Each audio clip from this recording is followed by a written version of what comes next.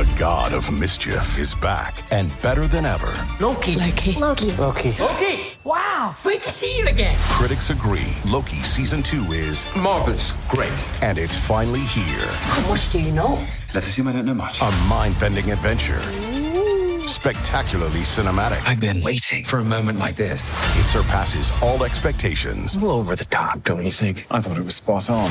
Loki Season 2. Now streaming only on Disney+.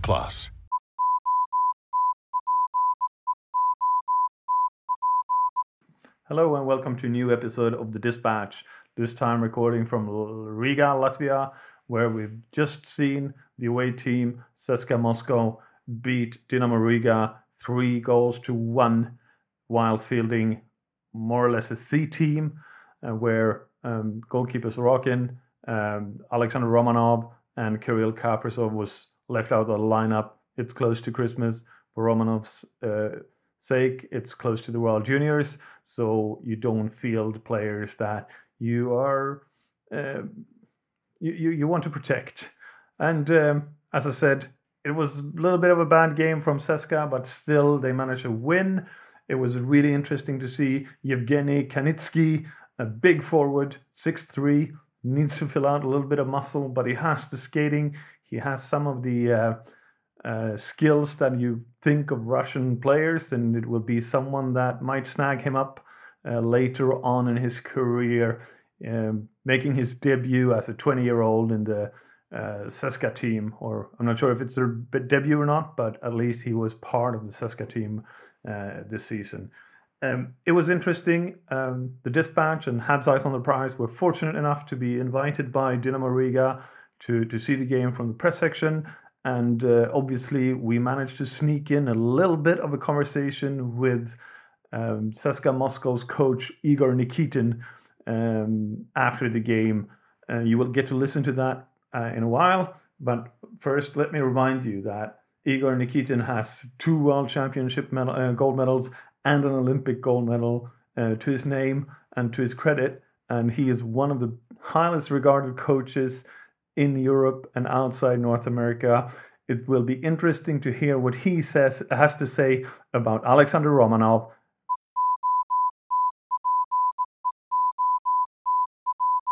Alexander Romanov has played 2 years for you now in CSKA.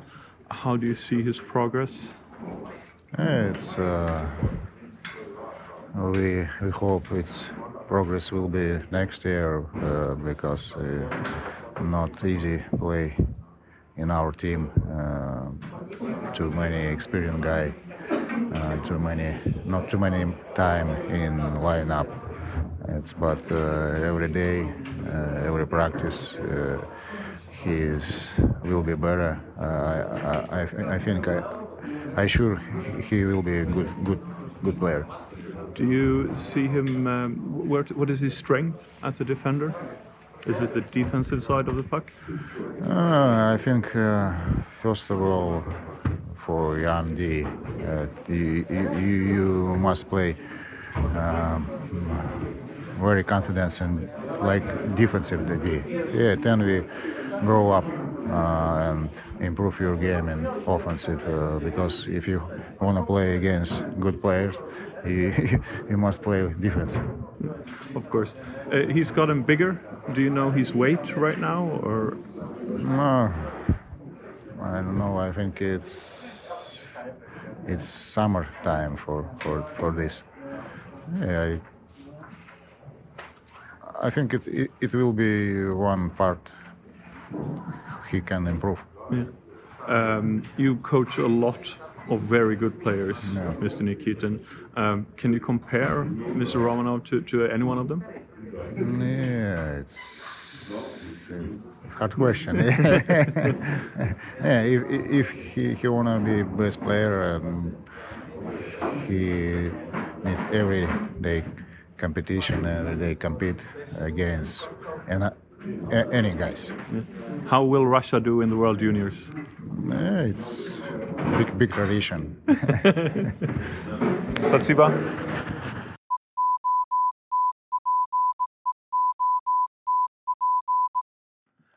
Coach Nikitin says, we hope his progress will be next year, implying in stark contrast to what Mark Bergevin said in his press conference from Vancouver a couple of days ago, that Alexander Romanov will remain in CSKA Moscow for next season. And let's hear what Mark Bergevin said in Vancouver. Very well, and he's only, he's a young kid for the KHL, so I see that translating at the NHL level, in time. It shouldn't be that long, but I see him being in Montreal next year. As you can hear from this soundbite, it really sounds like Mark Bergevin is certain that Alexander Romanov will come over to Montreal Canadiens next season. After hearing Nikitin, I'm a little bit undecided about this. I'm not as sure as I was after hearing Mark Bergevin. There are two sides to the coin, obviously, and we have to remember that. But we also have to remember that NHL can only give out a entry-level contract. It's a known market value. And let's be honest, we're sure that Alexander Romanov won't be able to score the top-level goals or assists to get the bonuses from there. He will probably not make the All-Star team, no matter how hard we vote for it, etc., etc. So there is a huge thing that you cannot include the bonuses to help raise his first-term contract.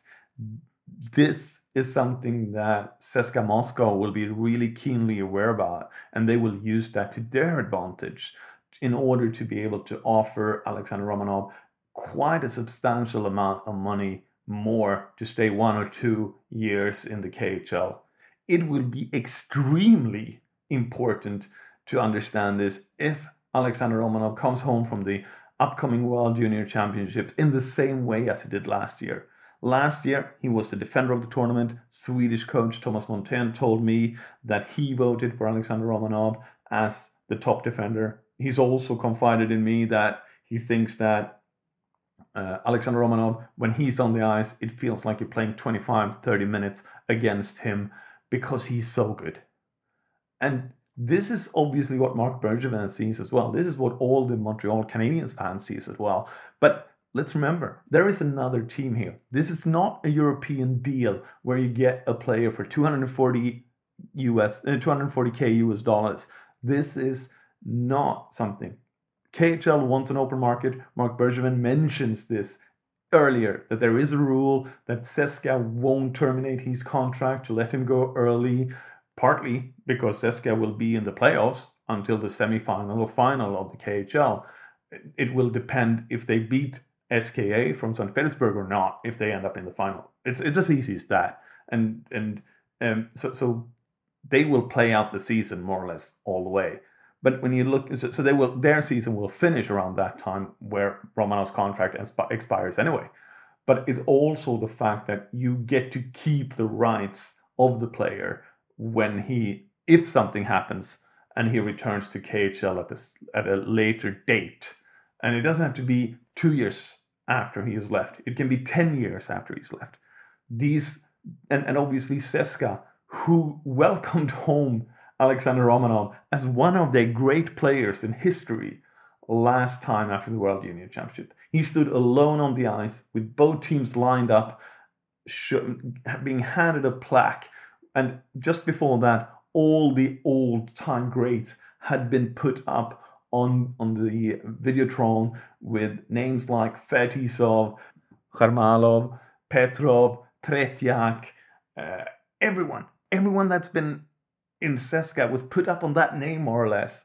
And you had Romanov there.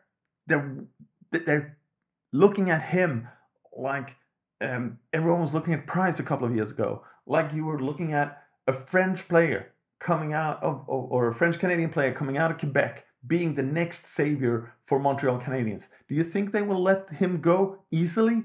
They will offer top dollars, top rubles, top Swiss franc, tax-free to get him to stay in the KHL for a year or two, especially if he's had a World Juniors like he had last year.